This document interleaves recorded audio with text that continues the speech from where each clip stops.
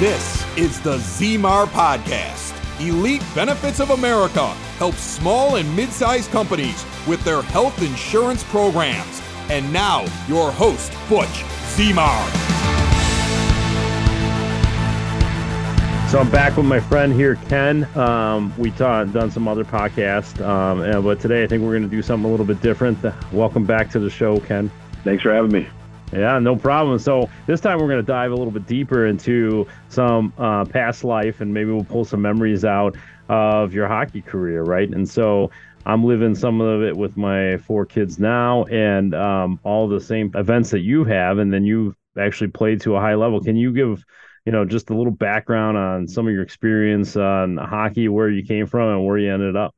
So, starting way back when, and that's like 4 or 5 years old, and it's just getting introduced to the ice was probably something that my parents didn't play. So it was new to them too. And it was just through a friend. And there's something right about it. I actually started out figure skating and had the opportunity to play hockey. And when I say started out figure skating, I literally did one class and figured out quickly it wasn't for me.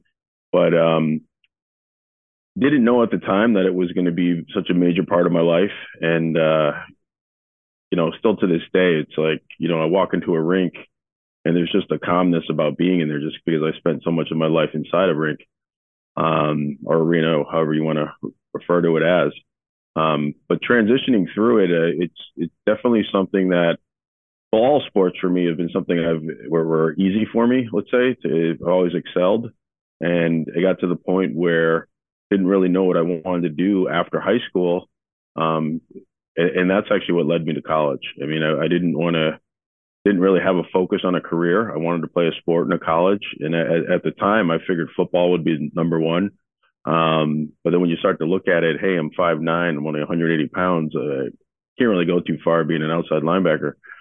So hockey was next, and kind of switched gears and had the opportunity to go to prep school. I had a coach who was a football coach in high school that said, what's your future like? What do you want to do? And he was just recently out of Desert Storm. And so he had this like big mindset of, work hard, work ethic, all that stuff. And he's the one that mentioned to me, he's like, why don't you check out prep school? And I said, you know what? I said, I can't stand prep school like that. That is not the thing for me. And he said, there's different schools, and he got me to look at Bridgeton Academy, which is an all-boys prep school up in Maine. And then Trinity Pauling was another all-boys school. And then the third was Northfield Mount Herman. And I think I would have went to Bridgeton, but it was in Maine, and I'm in Connecticut. And I just didn't want to be way up north. So I went to Trinity Pauling, and the things that happened there was hockey was at another level. But the school and the work ethic, just simple things of, you had to wear a tie going to school. And I was never used to that. And I mean, I literally bought a clip-on tie and wore the same tie for the entire year. But it's just the fact that we had to be dressed. You had to be on time. Effort was number one. And the hockey was the same way, playing at a different level, different kids. And that's what really got the doors open for me for college. All of a sudden I was getting recruited and went out to Lake Forest in Illinois for my first semester, and found out very quickly that a lot of people had gone there to play hockey, and a small percentage, not even the 80-20 rules, more like the 10% of the guys that went there to play were actually playing. So I made a transfer to St. Michael's in Vermont, and great move. I had to sit out for a year or half a year during the transfer, and then got to play for the following 3 years. And the things that you learn, one on the ice, but off the ice, and some great exposures. Our junior year, we got to go to Finland and Sweden. Some things that I don't think I would have got to experience on my own. All that being said, looking back, like the flip side is that it is like having a second job. And when you're in college, a lot of people don't want to put that effort in. There was a lot of people that went to St. Mike's that I actually lived with. I think I lived with 7 other guys. And by my senior year, I was the only one left playing college hockey. But that being said, even after that, I figured I'd give it a shot and see if I could make this into a job, and try it out for many different teams in the minor leagues, and then got the went out to a free agent camp in Toronto. And that was an experience that I'll never forget. I mean, literally driving from Hartford, Connecticut to Toronto with my hockey bag and a bag of clothes, thinking like, all right, I'm going to play professional hockey as a living. And you get up there and, for lack of better words, it was so much of a shit show. Like, I remember my people that I asked for advice to say, you know, if you go up and, you know, you don't need to fight, you can show your talent. And I think it was the second shift, 30 seconds in, I'm in the first fight of the tournament. And that was the thing. It was like you had to do something to be different than all the other people there. Granted, that league was the Western Professional Hockey League, which I think now is part of the Central League. But it was a learning experience just to see on the different levels and just to realize that, you know, in the little, let's say, world that you're in, whether it's your college or your high school, and you're at the top of your level, when you start to move up, everybody's at the same level. And that really gets down to, what are you going to do to be different? Or what are you going to excel on? What are you going to almost market yourself as, hey, I'm a defensive forward, or I'm a goal scorer, or I'm a fighter. You really got to stick to what your strengths are and capitalize on it to stick out. So that was, I kind of flew through this is all good stuff. Yeah. So let's go back to the experience on the ice, right? And so what are, you know, some things that you remember, like some of the memories that you have that maybe were some key moments, not only in your hockey career, but what was really transferred over to the business career, and what correlations might be there, because there's so much that I see in the sport, especially watching kids, that, you know, between making decisions faster than most adults do in their entire lives, and you have to do it in split seconds. No team wins when you have individuals out there. I mean, the list goes on, right? So what are some takeaways that you have that you could share that maybe transferred over to entrepreneurship and business? So, I mean, there's so many places you can go with this question, but just like off the top of my head, like just goal-oriented approach, competition, strategic planning, teamwork, adaptability, risk and reward. I guess you would call it sportsmanship or ethics. Mm-hmm. But exactly like examples. Like now I'm drilling down to some old memories. But I mean, I had a coach in college that was saying, he'd always say to us, if we had a big game, especially if there was a chance for us to be on TV or something, he'd be like, you know, you go home tonight, put your socks in your sock drawer, put your underwear in your underwear drawer, put your shirts in your shirt drawer. And I never got it at the point. I was like, what is this guy talking about? Like, you know, I was a college kid. I was just like, I'm going to go home and eat a big meal and not do what he said. And then it hit me as I got out. I said, you know what? That's about preparing for the next day, about getting all your other stuff outside of your, let's say, business life, at that time, hockey life, organized, so you can focus on the goal at hand. So I think that moment didn't resonate then as it resonates now. And we briefly were talking about before we started this, like we're talking about putting video or content on LinkedIn. And if you don't plan that stuff outside of your business week, it's almost impossible to do. So that's one of the probably the biggest takeaways, not an exact example. But so many things where the transition of teamwork, and I think it's harder as you're younger to realize what your role is on the team. I think you see it in the professional level where guys they're not trying to do it all. They're there to play their role and do their job and let the other guys do what their job is. And I see it in our own agency where, you know, the leadership of you have to delegate, right? And say, all right, my job isn't to be the customer service person. My job is to create new business. And that means setting new appointments with business owners. If that's not my number one priority, we don't have service. We don't have, like, everyone's got their role on our team. I think that's a good parallel to business in any sport, not just hockey. Listen up. Butch wants to give you your own elite benefits playbook, and it's absolutely free. From business strategy to benefits strategy. Every step from the start through implementation, account setup, and open enrollment. Working through service request and the process of renewals. a valuable look at your company, your insurance options, and how to make the process easier on you.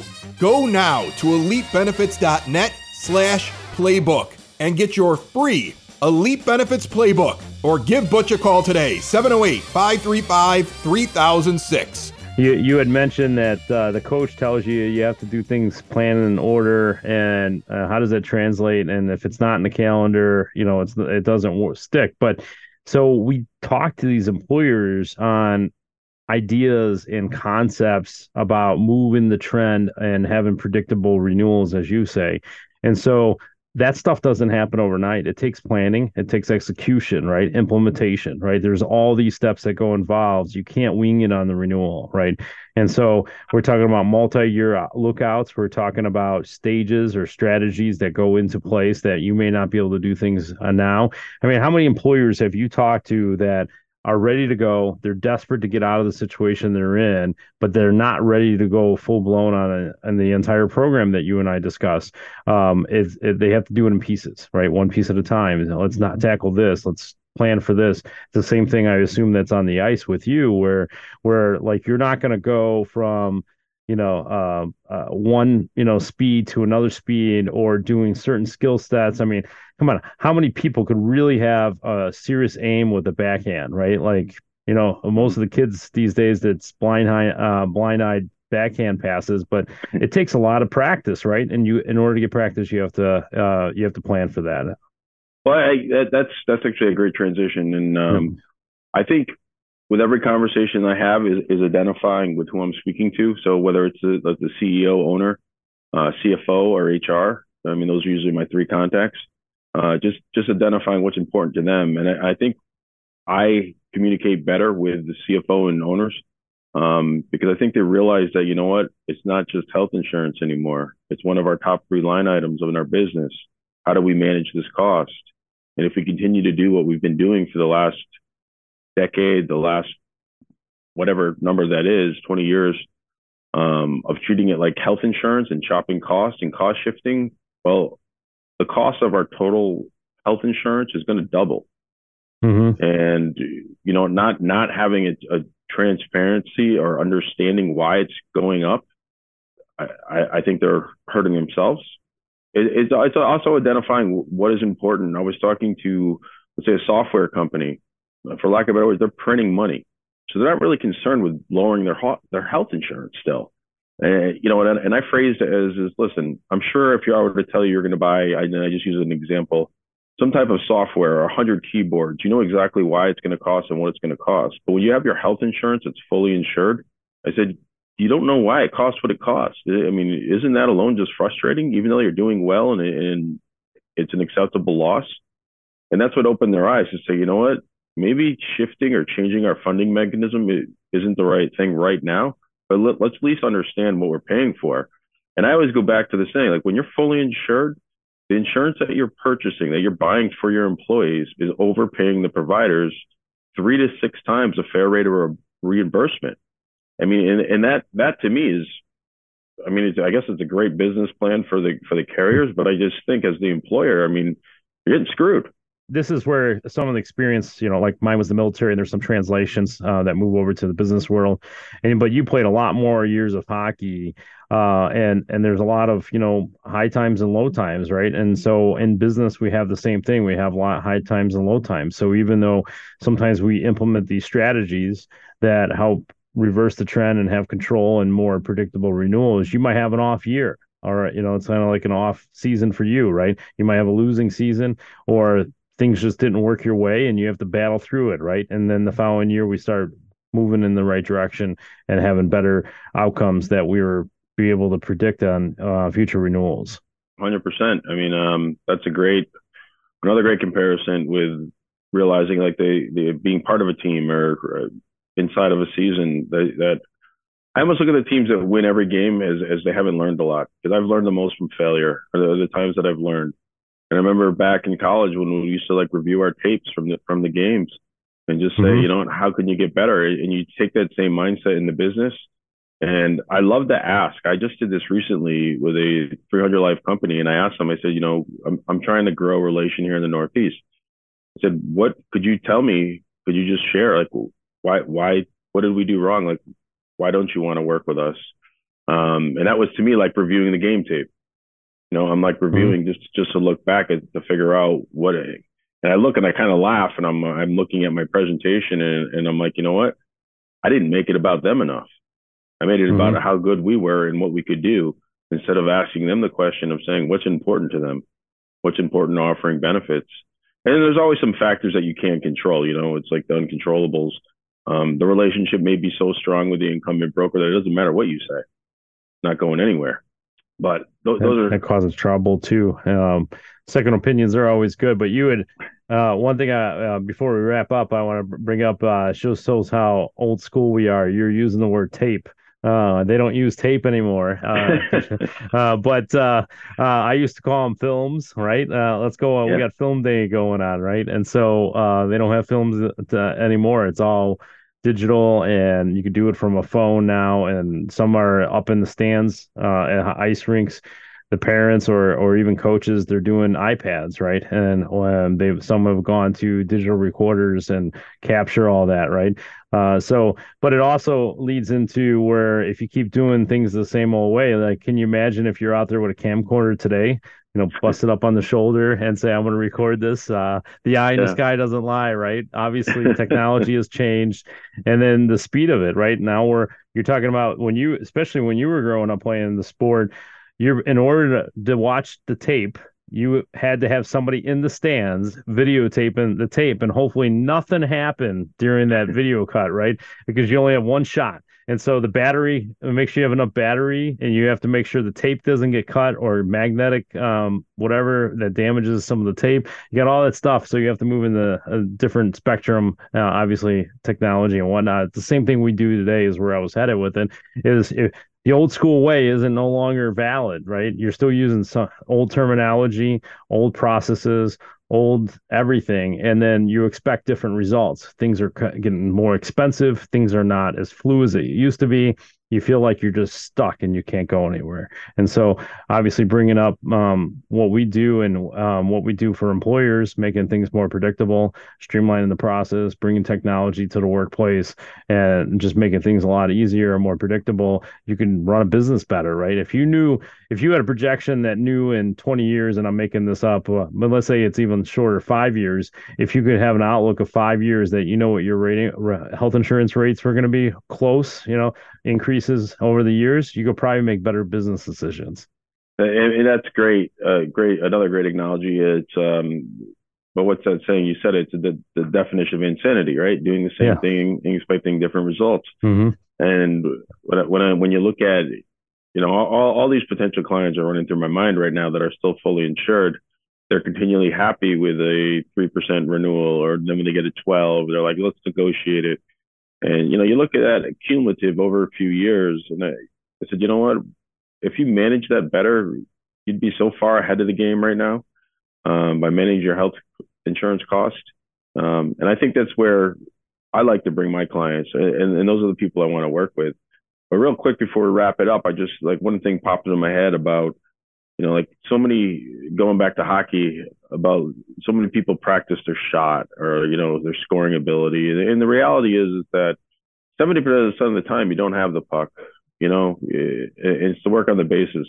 Like, do you know where you are on the ice? Are you practicing your skating skills, your defense skills? And you can translate that into business where, it's not just about, let's say, winning a new business. Well, what happens after they become your client?